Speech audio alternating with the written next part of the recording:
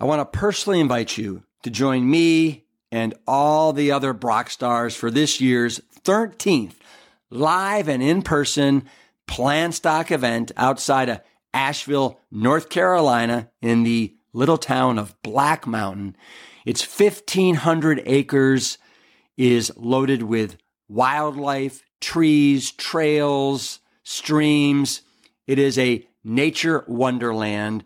And what's also a wonderland are all the incredible speakers that you get to hang with all weekend long, like Jane and Ann Esselstyn, Dr. Will Bolshewitz of Fiber Fueled, Carly Bodrug, Miss Plant U, Dr. Gemma Newman is over from the UK. We have Dr. Dawn Musalem from the Mayo Clinic, John Mackey, the ex-CEO of Whole Food Market Stores, myself, Brian Hart, and a special appearance by the Plant Bros. Here's the kicker.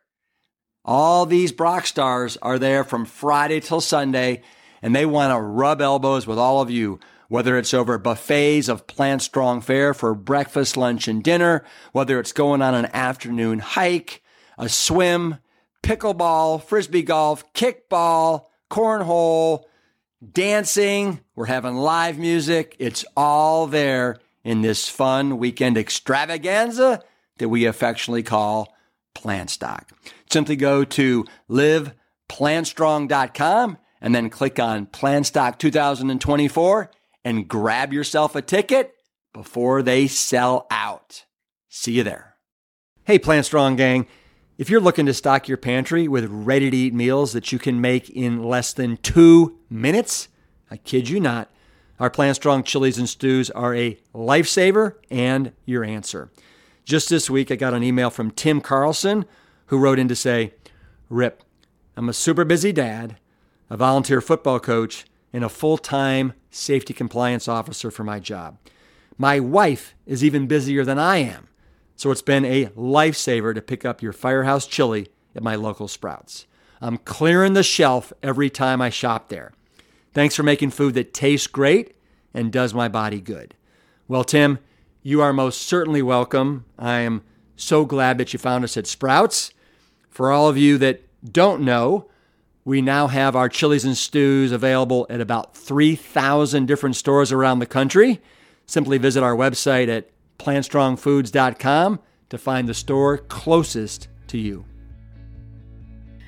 The Mediterranean plate was inspired by a lot of requests by my followers for Mediterranean dishes that didn't have fish or olive oil or meat, because a lot of people don't even know how to do Mediterranean without those ingredients.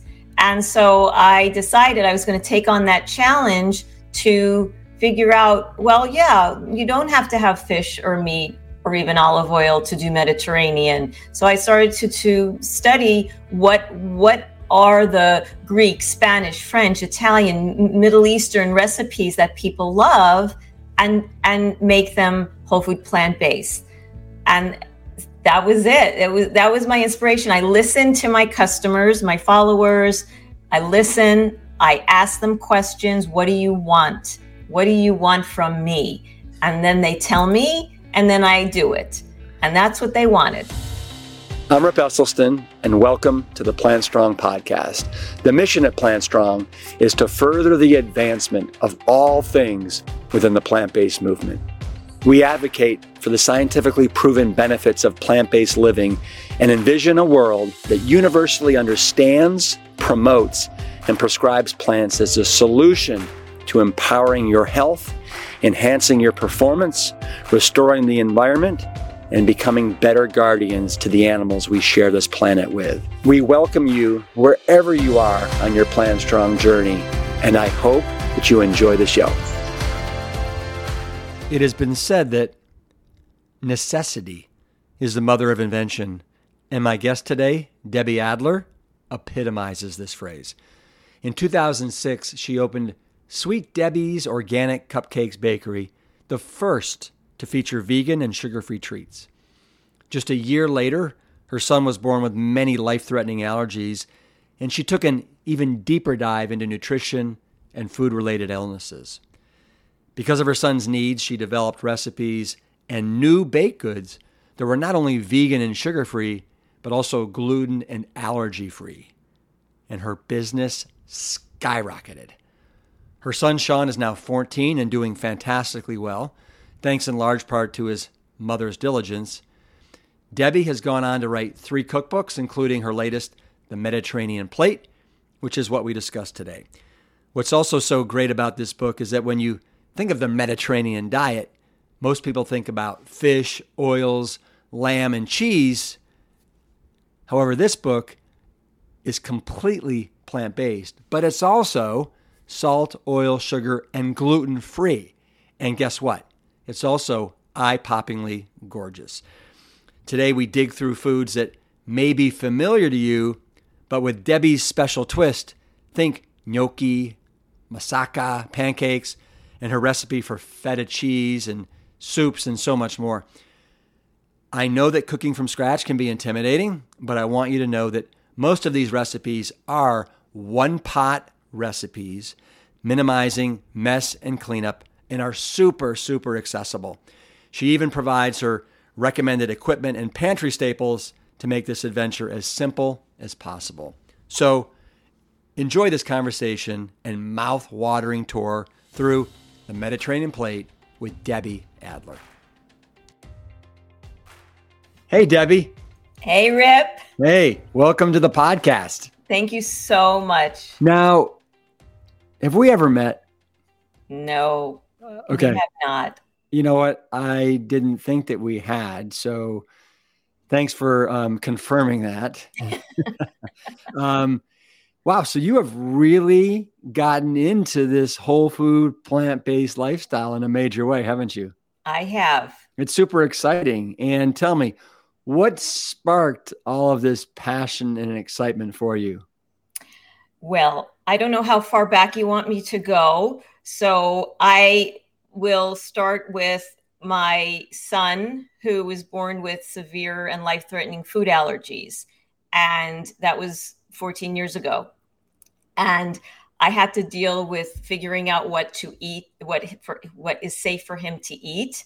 And that created a very big research endeavor for me. I was trying to figure out why he was born with these allergies, why millions of children are now being born with these allergies. It got me down this road of a lot of reading and research. And somebody suggested that I read the China study. And I was already vegan, but that my son is allergic. One of the things is casein. And so it boggled my mind. It was so exciting to me that they used casein in the study to figure out that was the cause of a lot of bad things. And I realized, wow, okay. And then everything else he said about the whole food plant-based lifestyle got me very excited, and I had to go the whole way. So it was, no salt, no oil, no sugar. That was the addition to my vegan lifestyle. And so I came home. I went to a conference it was in Anaheim, the International Plant-Based Nutrition Conference that's held every year. And I went and I, listened to what they were saying and all the patients that were up on that stage saying they were one day away from bypass surgery. And then they went on the whole food plant-based diet and they didn't have to have the surgery. And I was like, woohoo. And I came home and I spoke to my husband, who's a physician, and a lot of his patients are diabetic and they have high blood pressure. I said, you have to talk to them about this. And he was like, I don't know. They like to take pills. I don't know if they're going to want to do this. I said, all right, I'm just telling you, because I was like over the moon. And then a year later, a resident of my husband's said, Dr. Adler, I think that we should talk to our patients about a whole food plant-based lifestyle. And he said, talk to my wife. That's what he said. He said, talk to my wife. Because he at that point wasn't really familiar. But I started to serve the meals. Everything was the way that and everyone was on board, because if it's delicious, nobody cares. Really, nobody cares. And so that was it. And then I started to do the recipes, and putting them online and doing the lives and everything. And then a year after I read the China study, the publisher of the China study asked me to do a cookbook for them that was whole food, plant-based, and allergy-free. So top 8 allergy-free. So that was my full circle. So you said that your son had these pretty severe food allergies. And at what point in his life did you guys realize that this was an issue? He was 1, and I gave him a taste of frozen yogurt, just dairy frozen yogurt, one taste. And he went into full-blown anaphylaxis, which means that several systems of his body were shutting down. So for him, he was throwing up and he couldn't breathe. And so we called 911 and we went to the hospital, and luckily they were able to bring him back. And we went to an allergist after that, and we found out through a blood panel that he had a lot of different allergies. However, what we didn't know was that a year later, I gave him a flax cracker, and same thing. He anaphylaxed to the flax, which is very unusual. That's why it's not even on a blood panel. When they do blood panels, it's the usual eggs and nuts and dairy and wheat. But this was a very unusual allergy to flax, and he anaphylaxed again to the flax. And same thing, EpiPen, go to the hospital. And so we figured it out by the time he was 2. And so that was it. We knew he had these allergies. And then we had to avoid all the allergens. I created a bakery around this whole thing. It was Sweet Debbie's. And so it was allergy-free, vegan, sugar-free, by the way. It's sugar-free also. And his allergist said by his bar mitzvah, she said, by his bar mitzvah, I'm going to have a cure. She promised that he was 2. She says, by his bar mitzvah, I'm going to have a cure. And bar mitzvah is what, 13? 13, yeah, 13. And she came through. By the time he was 10, which was 4 years ago, she's at UCLA and Stanford in conjunction with each other came up with a protocol where they gave the children who have these allergies a little bit of Xolair, which is a drug for asthma. And they give them the drug twice. It's a shot. And then they give them their allergens in tiny quantities. So it's a multi-allergen protocol. Whereas before they never could do that. They could only do one allergen at a time. So if you had a lot of allergies to a lot of things, you'd spend the rest of your life desensitizing yourself. So they did 5 for my son. They did 5 of his allergens in this protocol. It was a clinical trial, and he was able to desensitize to 5 of his allergens, which was amazing, within 8 months. And do you know what those allergens were? So it was cashew, flax, egg, dairy, and the 5th was another nut. I think it was hazelnut. So it was not a cure, but it's called a desensitization. So now that he's 14, this is already 4 years, he can go out to dinner. And by the way, we never ate out. The first 10 years of his life, we never ate in a restaurant. We never went on a plane. When he went to birthday parties, I always had to bring him a separate cupcake. It was very, very restrictive.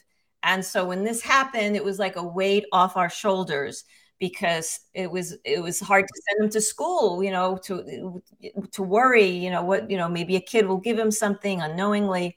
What's his name? Sean. Well, Sean must be very excited that he's desensitized to those guys. Yeah. So you mentioned that your husband is a MD. What kind of physician is he? He's an internist. Did he go to this initial conference with you? No, he had to stay home and watch my son, who was very young at the time. I went to one. It was the second one they ever had. It was a while ago. So he stayed home. I wish he had. So is he eating all the food that you are creating? Is he on board? Yes, he is. Now he is. Yes. It took a year, and it took for his resident to mention it, I have to say. Well, we know how that is sometimes. Sometimes the people that are closest to us were like insignificant others, and then they hear it from somebody else, and exactly. Oh wow, maybe I should check that out. Right. Yeah. So, one of the things that I have to mention here is you have a book that you just launched. It's right here. It's absolutely gorgeous. It's The Mediterranean Plate, plant-based recipes free from gluten, salt, oil, and sugar. Um, and I want to talk about this today. And this is your third book, right? Yes. Yeah. And so your first book was sweet. Was it Sweet, Savory, and Free? No, the first one was Sweet Debbie's Organic Treats. That was based on my bakery. Mm-hmm. And then the second one was Sweet, Savory, and Free. Very good. Yes. And so the Sweet Debbie's Organic Treats, the bakery, was that what motivated you to do that kind of an entrepreneurial endeavor? Was it so that Sean would just totally be head over heels in love with his mother? Well, it was because I was hungry. And I wanted, and the second reason was because there was nothing on the market at the time. Now there is, but at the time, we're going back, years ago. There wasn't anything on the market that was sugar free. That was initially my concern before even Sean was born. There was nothing sugar free without sucralose, and so I was figuring that out. I actually started my bakery a year before he was born with the sugar free. It was not sugar. I never used sugar, vegan and sugar free. And then, so my motivation was really my sweet tooth because I couldn't find a cupcake without sugar. And then he was born with these allergies. So then I revamped the whole bakery to be allergy free, gluten free for the people who were celiac. And nobody really knows the difference. You don't need the gluten free. It doesn't matter because it's still very good and nobody complains. So my motivation first was being hungry for a cupcake, and then my son having these allergies, and then doing my research and realizing there are 15 million kids in the United States alone, let alone around the world, who have these allergies, who cannot have regular, conventional treats. And so I figured, I can't allow a child to have a little rice cake with a candle in it on their birthday. So I have to do something. Yeah. That doesn't sound very celebratory, does it? No.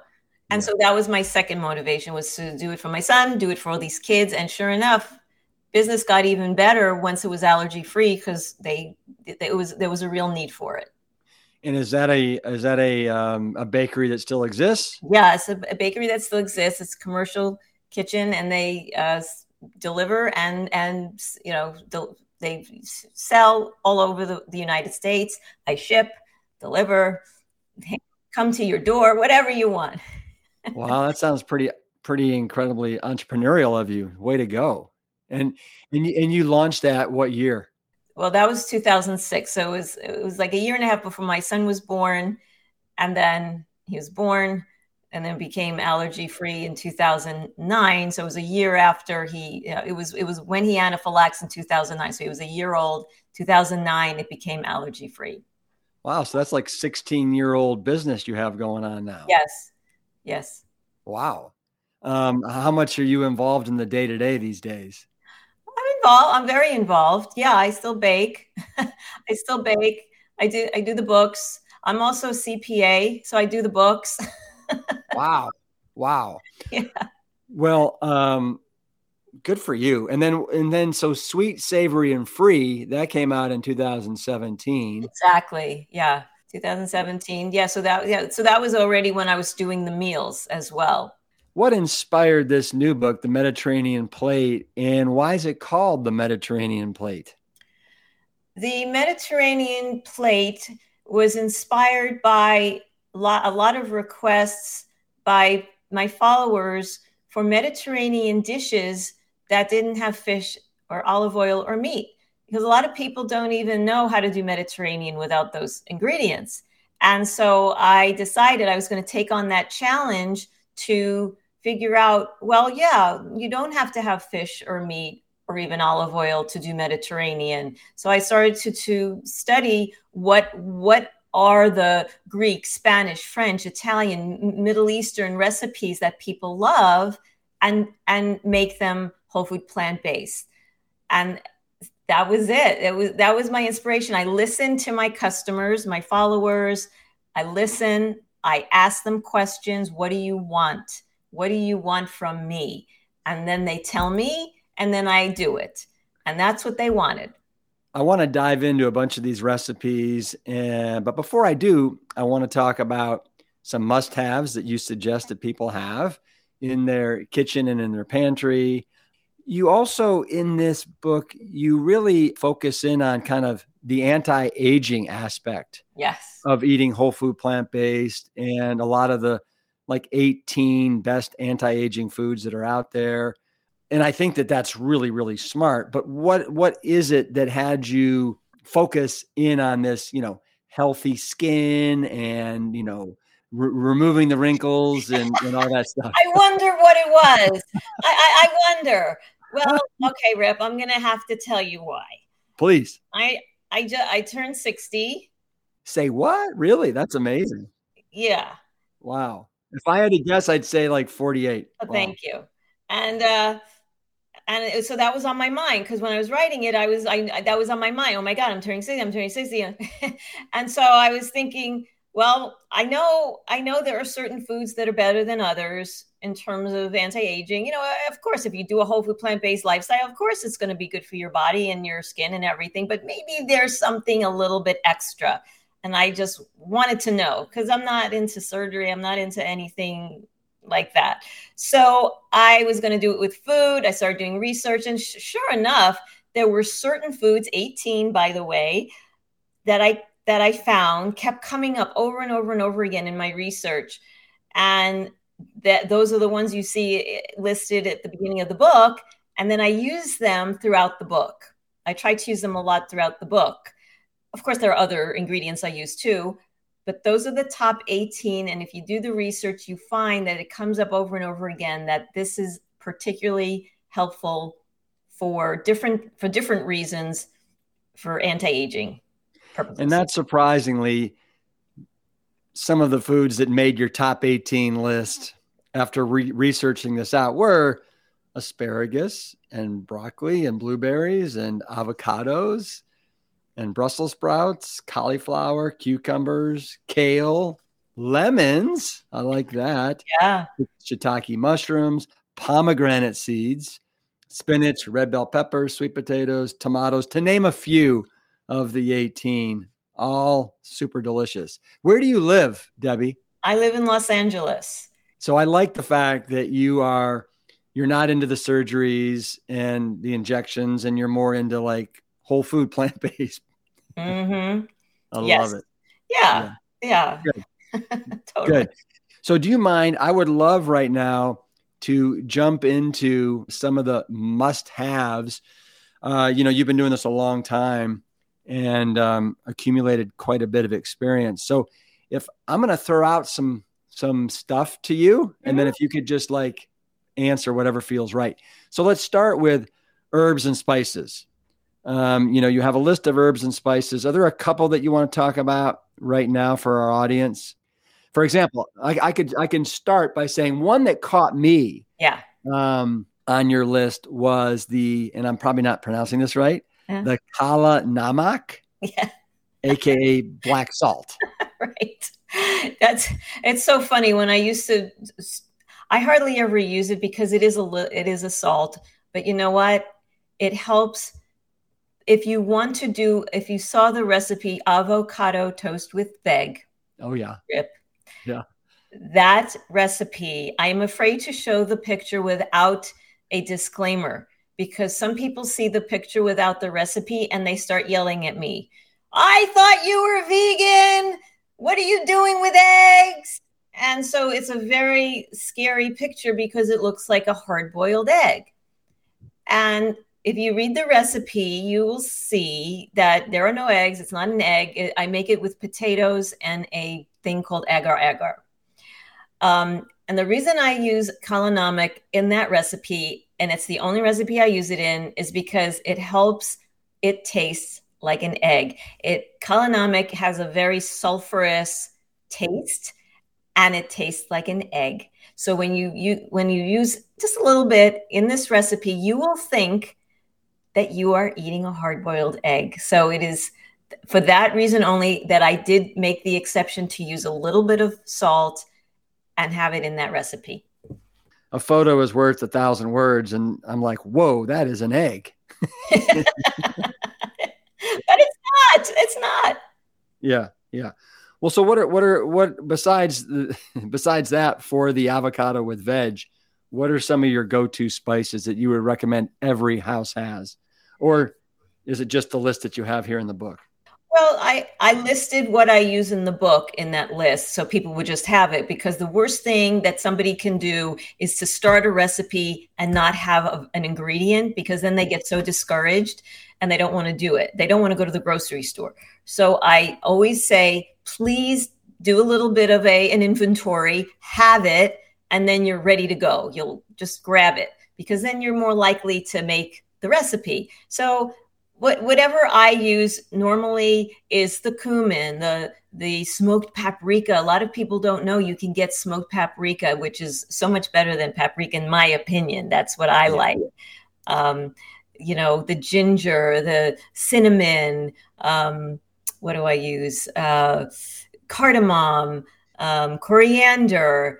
So those are my staple. Black pepper. Very, very simple, basic. Nothing too exotic, staples that are always in my pantry, so I can always make something that tastes good. Yes. No, herbs and spices can do wonders. Let's move to condiments. So one of your condiments that I see is apple cider vinegar. You're a big fan of that? I am a very big fan. Very big fan. Yeah, it does so much. Yeah. Like, give me an example. Like, what is it something that it does? Well, you can saute in it. You could like people say, well, how do I roast vegetables if I don't have oil? Well, pour a little apple cider vinegar on it. It makes it a little salty, and it gives it a little, like a zesty taste. Just put it in the oven and you have a gorgeous caramelized roasted vegetable. The dressings. I put it in all my dressings because it's very mild. In almost every dressing in that book, you will see apple cider vinegar. It's interesting you say that. We're coming out with a new commercialized chili to add to the two that we have. And one of the magic ingredients we have in our sweet and smoky chili is apple cider vinegar. It is incredible what it can do for something. Yeah. I also notice, I'm looking at the list right now, but I'm a huge fan of sriracha sauce. And that's one of the things you have on this list. I also know that you love making your own. Thank you for saying that, because that was the next thing out of my mouth. I highly, highly recommend that people take the time, and it's not hard. Just take a half hour out of your day to make my sriracha sauce, because I'm not bragging. I'm just trying to say that the ones in the store, they're going to have the salt and maybe the oil and maybe even sugar. This does not, mine does not. And it is so much better. I can't really do justice with words. You just have to taste it. And so I hope that people take the time to make it, because it is so good. And people say, oh, you have to bottle it up, and sell it, Maybe I will one day, but right now it's in the book. People can make it on their own, and it is really good. And it really adds a lot. It heightens the taste. If you want a little bit of a kick to what you're making, it is fantastic. Well, I know chapter 3, you start out, chapter 3 is all about staples from scratch. Yes. And sriracha is one of the first staples from scratch that you recommend people make. Yes. What about nutritional yeast? What's your opinion of nutritional yeast? Are you a fan of it? Do you use it in a lot of your stuff? I do. I don't know what's bad about it. I don't know. I'm sure there's bad about everything, but it's something I really depend on. I do use it a lot. Yes.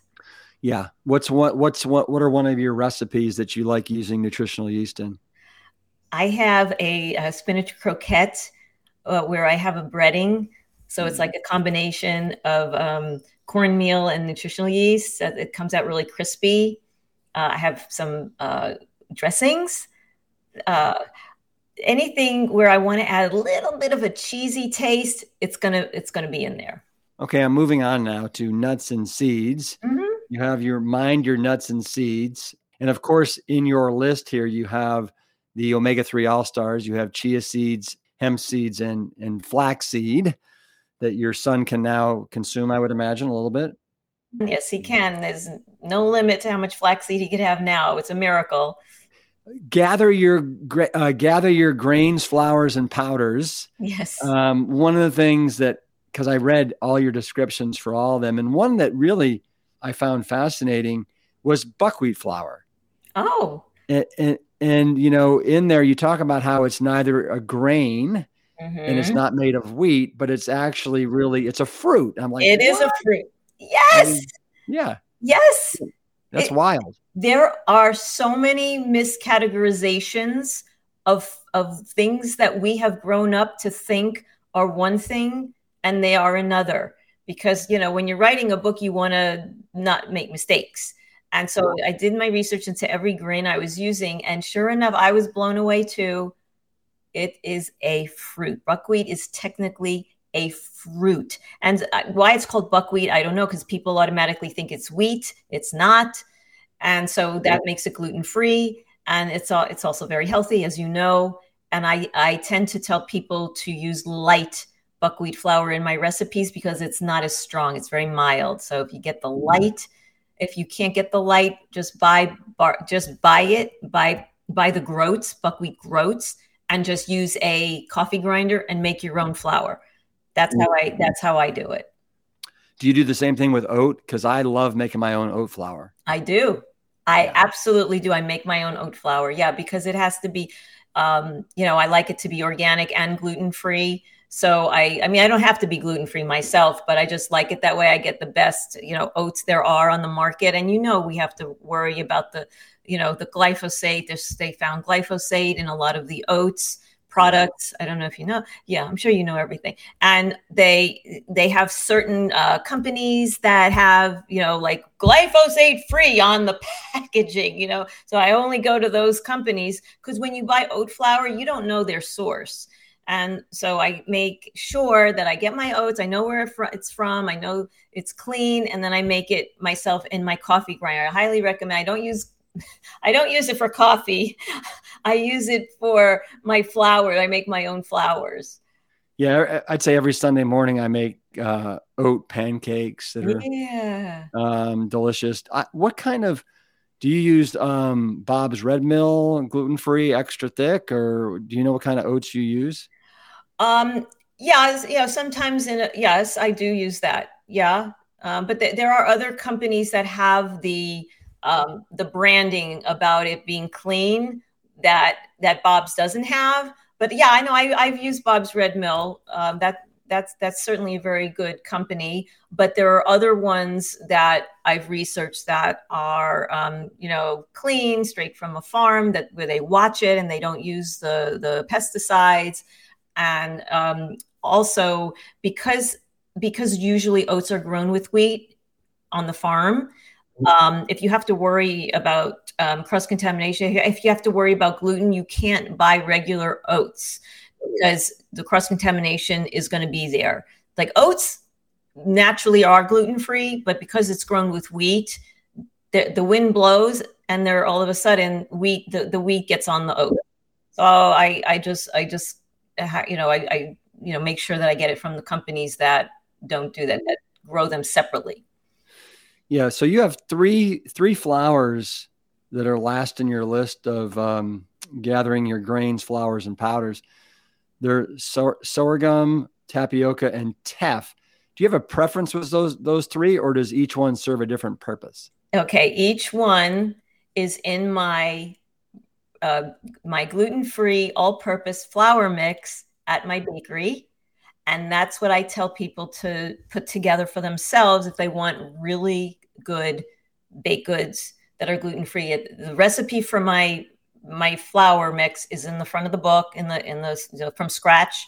Yeah. And so the millet, the tapioca, the teff, sorghum, and quinoa flours that I mentioned are part of a mix that goes into the baked goods that I make at home and at the bakery, because I did a lot of research. And the ones at the time when I was starting out with the bakery, the gluten-free flours were terrible. They were grainy and they were all made of rice.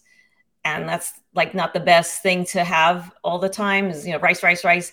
And so I decided I wanted to have a very healthy, high protein, gluten-free flour that was, that tasted really, really good, but it was smooth. That didn't have that grittiness that a lot of gluten-free flours have.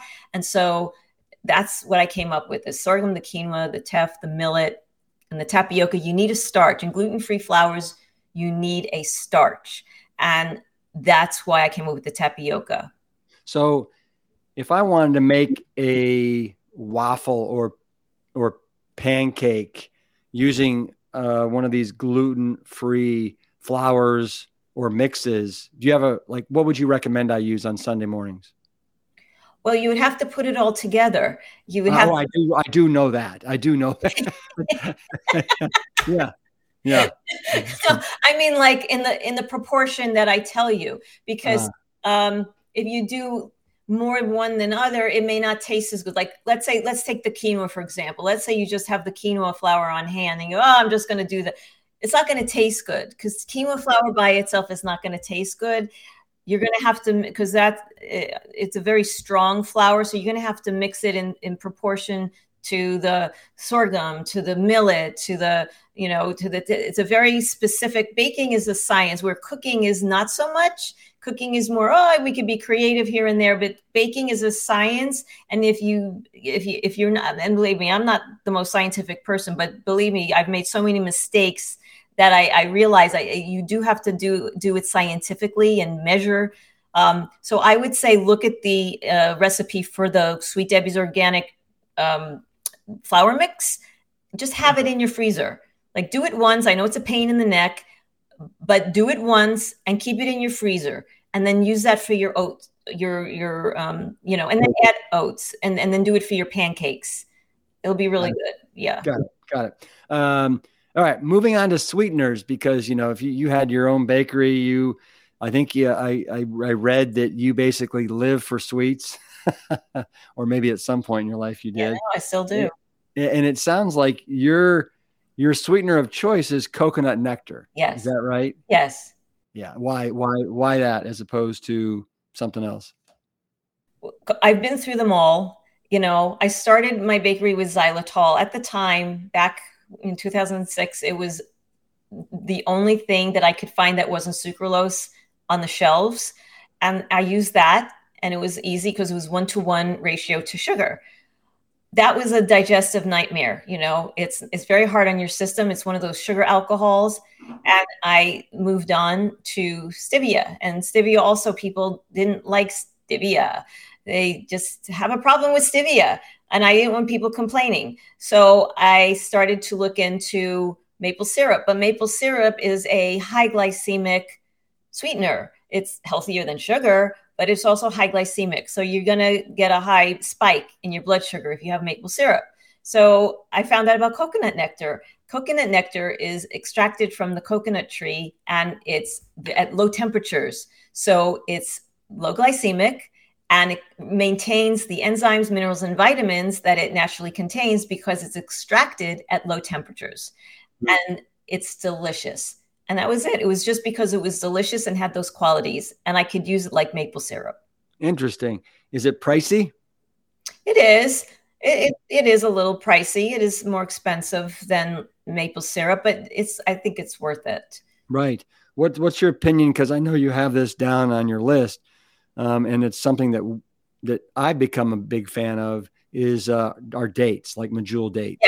Yes, I do that too. I use those too. Yes, absolutely.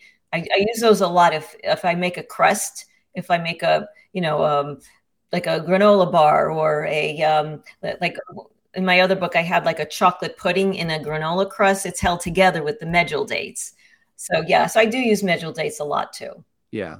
We like the fact that with dates you're basically getting a whole food. Exactly. All the vitamins and the minerals and the fiber, and you know the story there. Yes. Yeah. Good. All right, let's move on. Canned goods, you have a list there, but 3 that you really are a fan of are pumpkin puree, diced tomatoes, and chickpeas. Anything you want to add to that? Well, I think that people think of pumpkin as something to only have in October and November, but I think my point was you could have it all year round because it's on the shelves all year round now.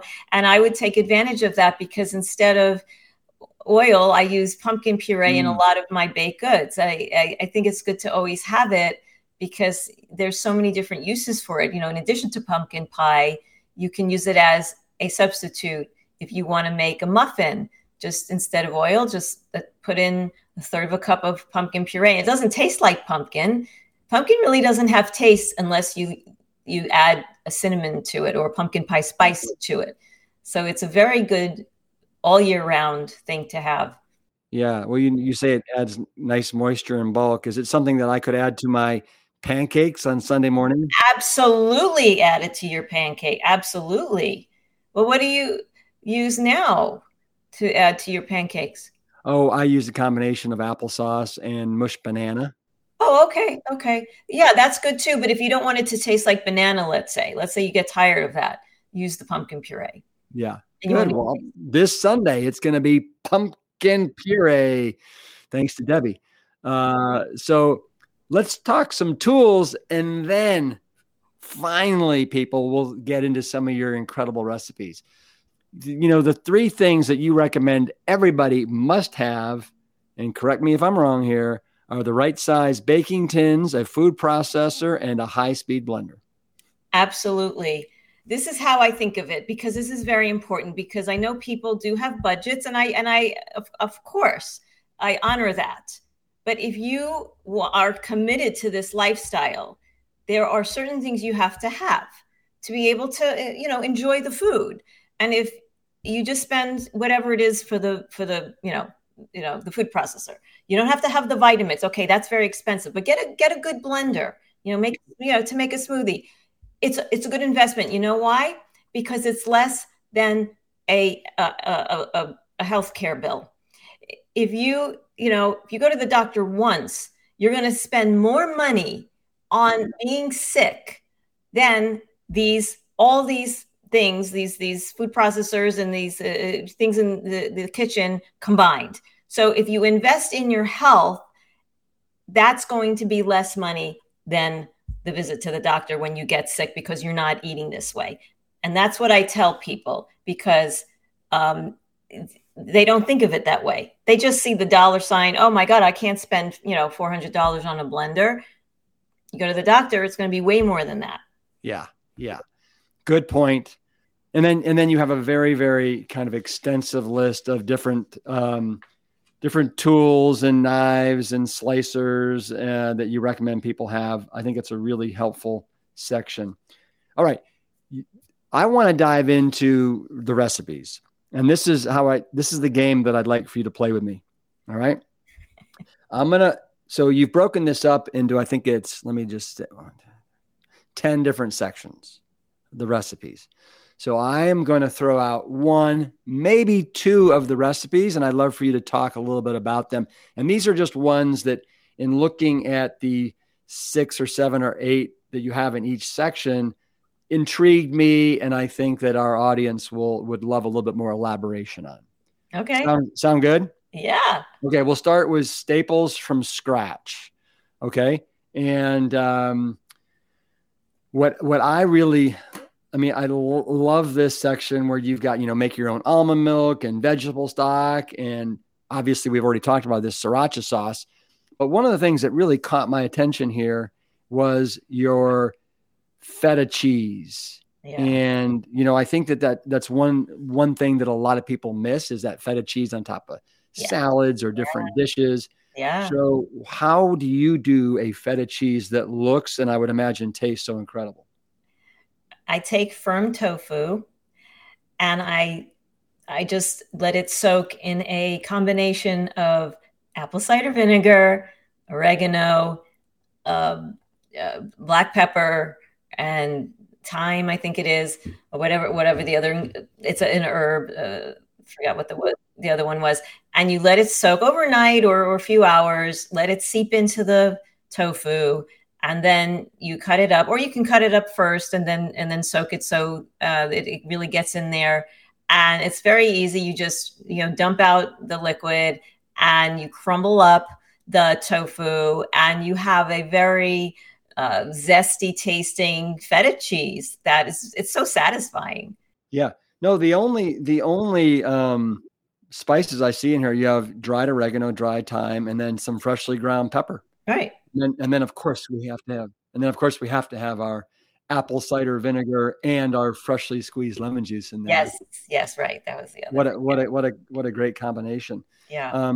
Tell me this. So where did you learn to cook and become a chef? Is it self-taught? Did you go to school?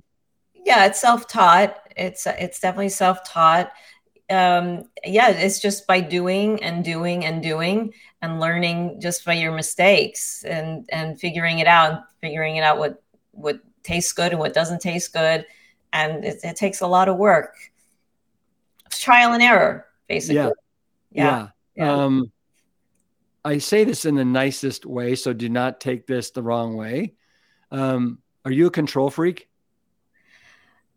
In terms of what? Doing everything yourself. And the reason why I say that is because I looked at this book and you self-published. Oh. You wrote it. You did the recipes. You also took all the photographs. Yeah. And I'm like, oh my gosh, I haven't seen something that's been completely done like from top to bottom, especially like a cookbook in forever. And so that's why I asked the question. That's a very good point. You're right. Okay. It probably does look like I'm a control freak because of that. You're right. It does look like this by Debbie Adler, this by Debbie Adler, this by Debbie Adler. I wasn't like that before, but I did 2 other books and I was not like that. I did farm it out. I did have a photographer. I had a food stylist. I had a publisher, whatever else I had. But for this one, this was written during the pandemic. And so I was a little bit more at home and I had time to learn other skills. And so I always wanted to learn photography. And as you know, photography is very expensive. Because even though I had a publisher, I had to pay for my own photography. It was a freaking fortune. So I decided that I was going to learn food photography so that I could take my own pictures. Like, why not? This is what I do for a living. I was going to learn it. So I took the summer of 2020 to learn how to do food photography.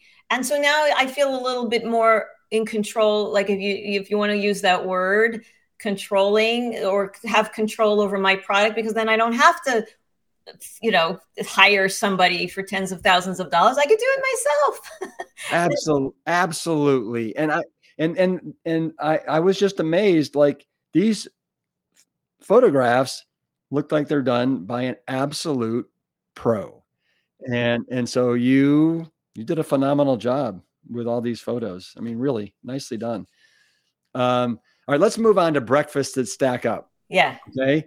Obviously, we've already talked about your avocado toast with veg. Right. And then for people that are able to watch on YouTube, you can see I'm holding up a photo of it right now from the book. And it literally looks like an egg with the hard-boiled, the yolk and everything. Yeah. I can smell it through the pages. Right. Exactly. And then, but the one that I would love for you to talk about, and it really caught my attention because we've already been talking about, I'm a huge fan of pancakes. Yeah. And that is your maca cado souffle pancakes that don't even have any, what is it? Eggs in them, make some rise or whatever. Well, the apple cider vinegar makes them rise. Okay. So it's matcha. It's matcha cado. So matcha being matcha tea, matcha green tea, and the cado is the avocado, and the souffle is the apple cider vinegar because that makes them rise. That makes them fluffy. It makes them fluffy. So the matcha is because I love matcha. Every morning I have my matcha latte. So I'm a big fan.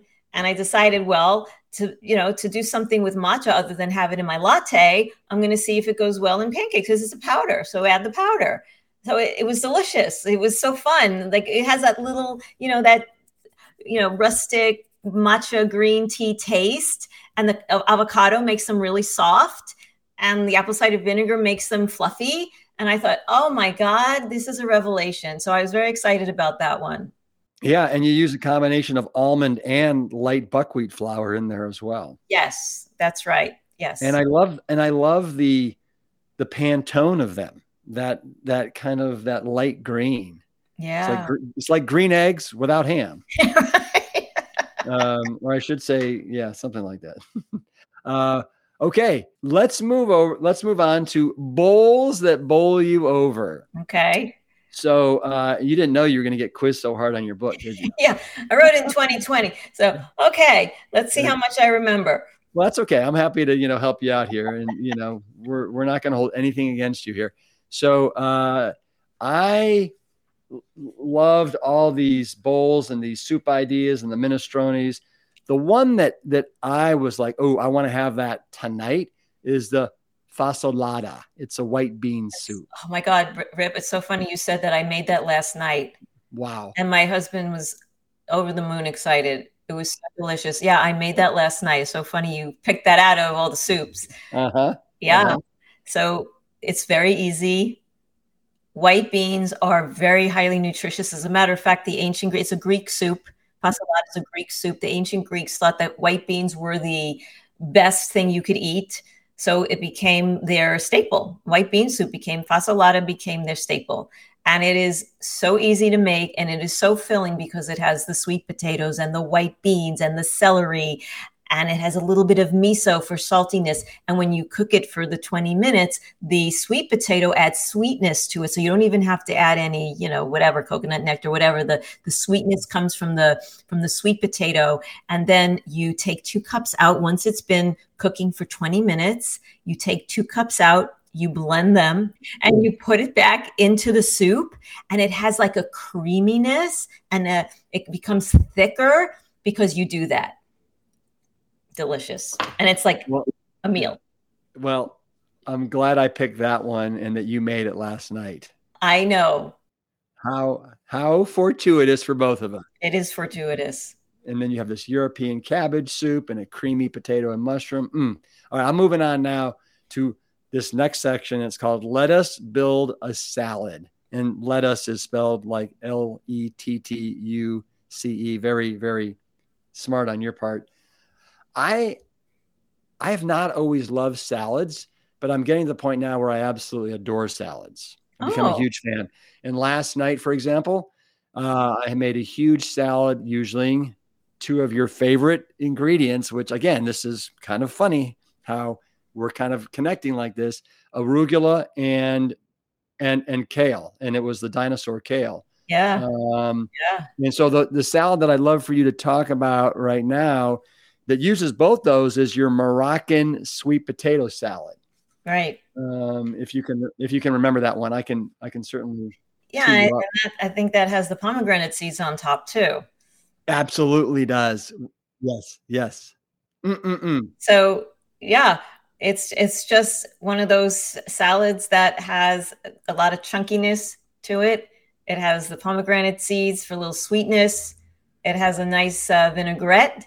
Very simple vinaigrette on top.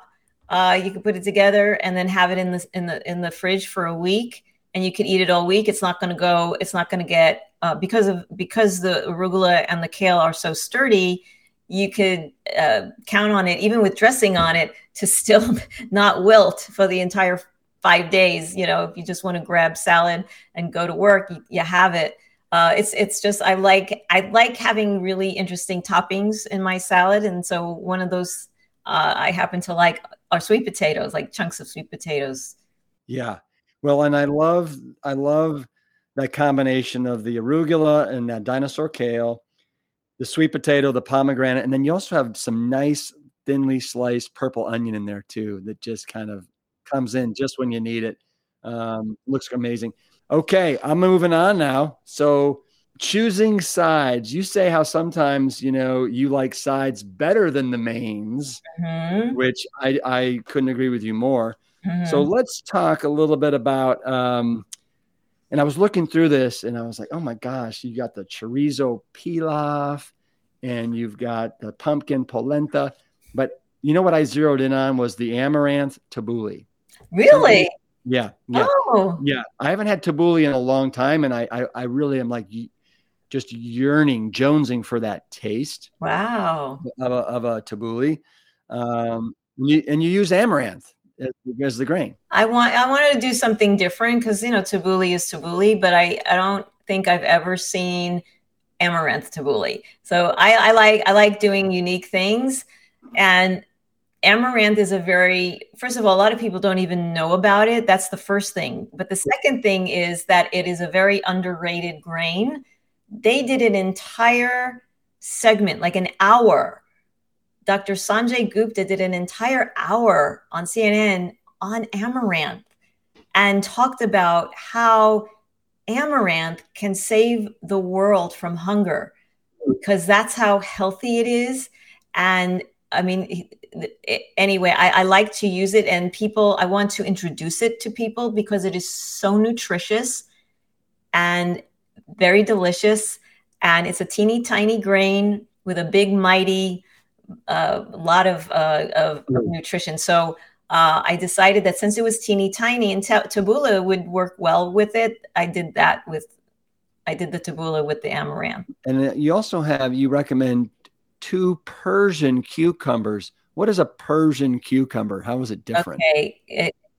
I do Persian cucumbers because they have no seeds. They're very long and they have no seeds. What does that mean? So that means they're sterile. Never thought of it that way, but I just, the seeds in the cucumbers bother me. And I guess because I don't know. I just like it to be just the cucumber, and they're very thin and long, and I just like them better. Hey, I could go there. I like Persian. That sounds good. Yeah. Okay. All right. We're moving on now. Oh, and you've got a garlic spice lima bean hummus and a spinach croquettes. Is that how you pronounce it? Croquette. Yeah. Croquettes, yeah. Well, let's talk about entrees into the world, or entrees to the world. In this one, again, I had a really hard time, but there's 2 that I'd love for you to talk about. One is, and help me because it's probably not going to pronounce it right, moussaka. Yeah, moussaka yes. So the moussaka is also a Greek dish. I do it with a mushroom bechamel, which is on top. And the moussaka, I would say, is like a Greek lasagna. And so instead of meat, which is the typical thing you would put in a moussaka, is like they put in ground lamb. Instead, I use lentils. And so we layer it with eggplant, and then we top it with a potato, it's a combination between a russet potato and cauliflower. So I steam that, make it into a mashed potato, and then on top of the potato, I have the mushroom bechamel, which is it's the highlight of the dish. Like if you just say bechamel to people, they just start to drool.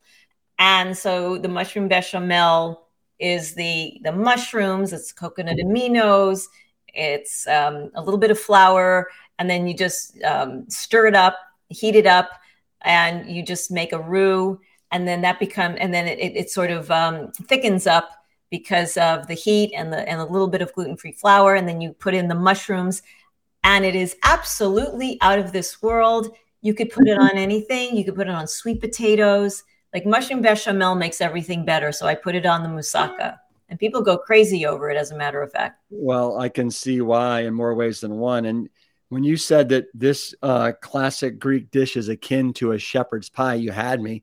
Oh, Shepherd's pie are one of my favorite things in the whole wide world. And then the one thing where you almost lost me, but I was like, you know what? I'm going to give it a go, was the eggplant. I've never been a fan of the eggplant. Oh, you don't have to use it. You can use zucchini slices.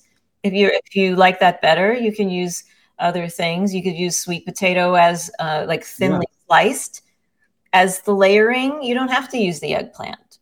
Well, I want to start to like the eggplant, so I think I need to try it more. Okay. What do you want to talk about? I'd love for you to talk just a little bit about either the creamy tomato risotto or the roasted veggie paella. Either one of those to me sound really phenomenal. Yeah.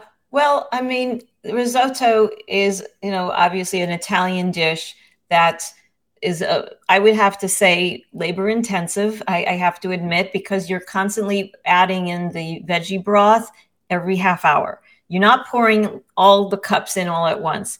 To get that creaminess with the arborio rice, you need to sort of coax it out. Risotto is a very creamy. Oh, there you go. So this is, I would have to say, probably the most labor intensive, but it's totally worth it because I love risotto.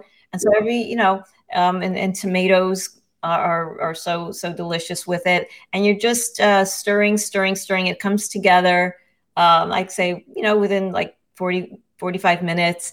And you have a really, really good risotto that's whole food, plant-based, no oil. Yeah. All right, let's go on to the possibilities. Yes. Right? Nice little play on the word possibilities there with pastabilities. I've always been a huge fan of pasta. Love it, love it, love it. One of my favorite things is gnocchi. And so I want you have a sweet gnocchi Florentine. Here it is. That just looks absolutely divine.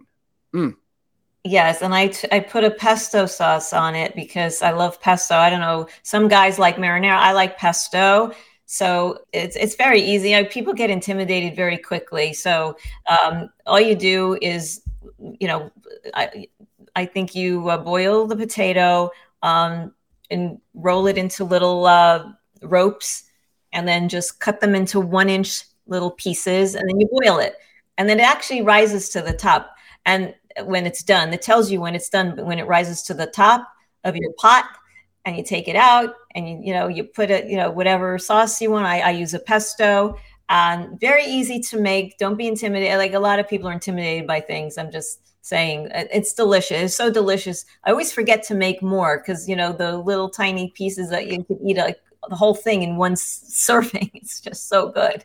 Well, and as you say in your book, they're like billowy, pillowy little puffs, right? Exactly. Or poofs, and they go poof. I'm amazed how much gnocchi I can eat in one sitting. Exactly. Always. Exactly. Yeah, me too. Yeah. Okay. So the next section that I want to ask you a question from is basic needs. Bread. You've got a cauliflower crust flatbread, a Kalamata focaccia, rosemary flatbreads. But what I want you to talk about, because on the weekends, I love doing homemade burgers, plant-based burgers. Okay. So, and you have yam buns in here. Yes. That just is like, oh my gosh. I know. And no yeast, just a few ingredients. It's going to be great on your burger with your burgers.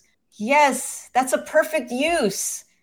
To put your burger in between that. Oh, that's making me hungry. Just thinking about that. Yes.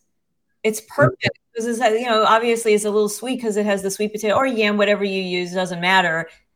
Perfect. And how long does it take to make these? Like, are we talking, about 50 minutes, I think it says. Yeah. It's not long. You could freeze them. If you make like 2 batches, you freeze them, and the good you just toast them when you need them. So you have it, and cut them and slice them in half, and you could use it as your bread for whatever you want to put in the middle. Yeah. All right. We're going to do the yam buns. Spread the love is the next section. Yes. You've got all kinds of great hummuses and noshes.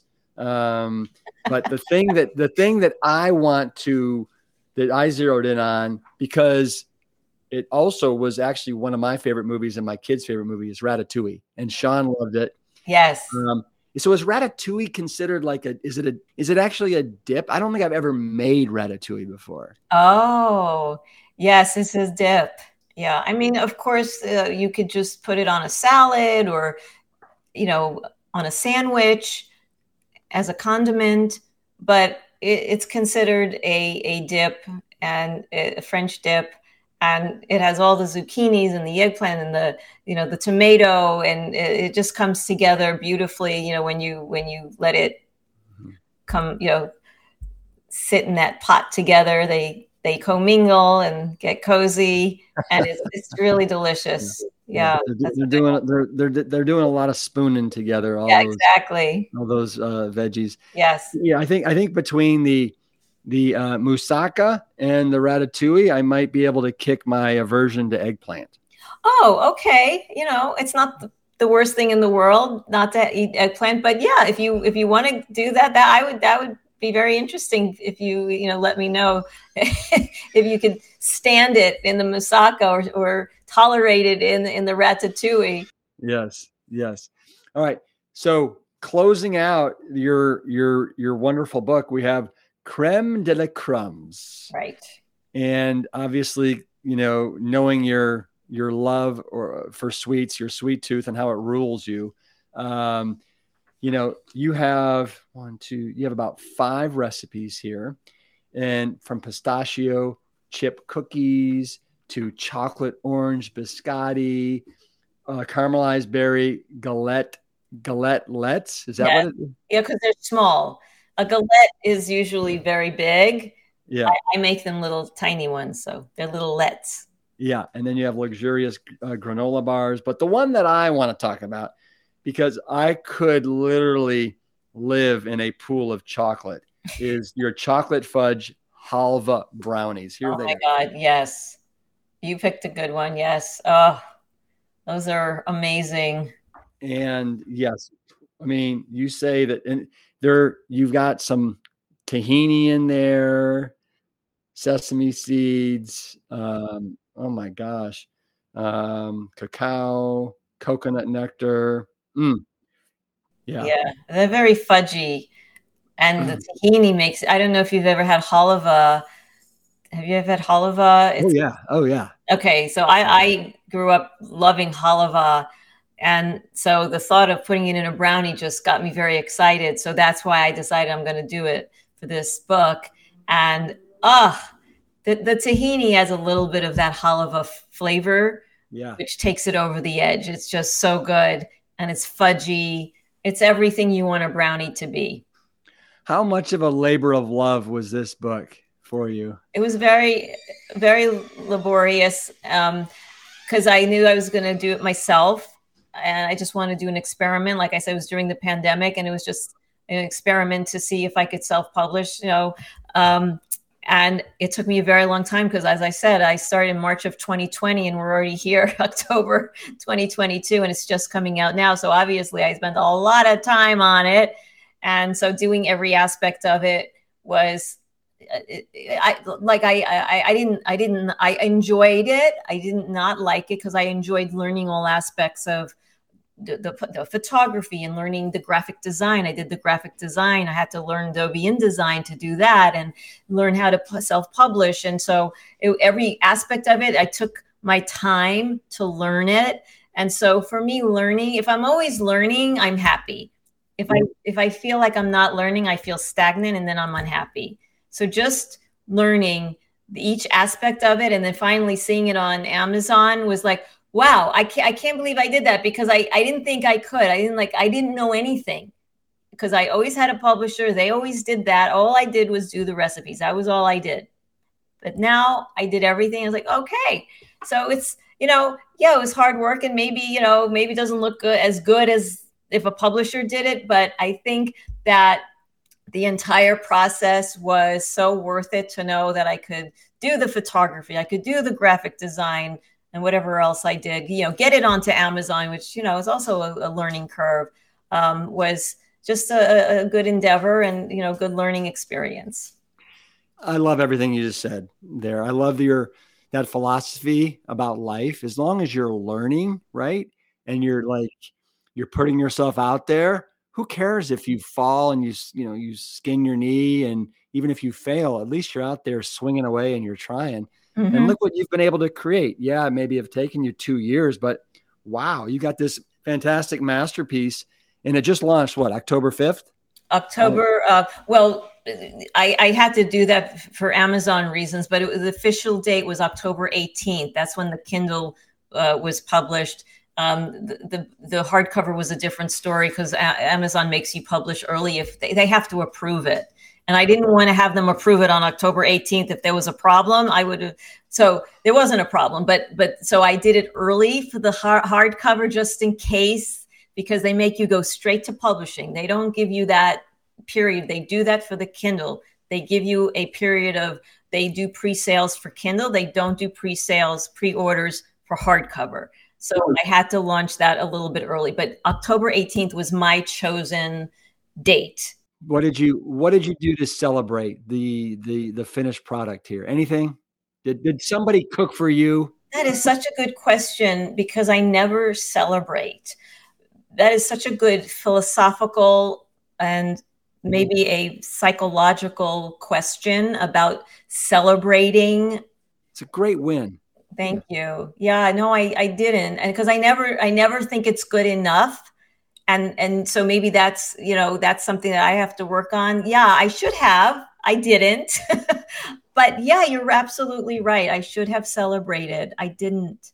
Oh, you need to take Sean and your husband, and you guys need to go to like Crossroads or something and celebrate. I love Crossroads. Yeah. Love Crossroads. Yeah, you're right. Yeah, I should. Absolutely. Yeah. You listen, I know the process as well. I haven't done, self-published, but in writing now 4 books, you're never done, but at some point you just have to finish. Right? Yeah, exactly. Yeah. Well, that's what I did eventually. I just said, all right, it is what it is. I'm getting it out there and, let it be. Absolutely. I knew that. After 2 years, I said, okay, you're done. You cannot work on this any longer because you keep going through it and you're trying to find a little mistake. And it's like, okay, enough. You have done an absolute gorgeous job on this. I highly recommend it. And the fact that it's salt, oil, sugar-free.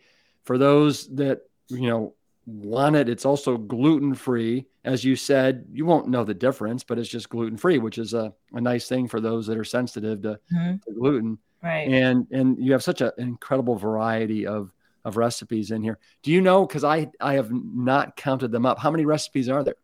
I think it's about 60. Yeah. About something like that. Well, and that's what I love about it. It's like each section, it's very palatable. Each section has like 5 to 8 recipes. It doesn't have like 20 and you're like going, whoa. So it's not overwhelming by any stretch. So where can people go to find and learn more about you, Debbie? They could go to www.debbieadler.tv and they could, if you opt in, I can give you you get 18 free recipes just by doing that. If you just want to, get your feet wet and see what I do. Just 18 free recipes if you opt in. I'm on Facebook at Sweet Debbie Adler. I'm on Instagram at plant.base.debbie.adler. And that's it. I think, I think those are all the platforms I have right now.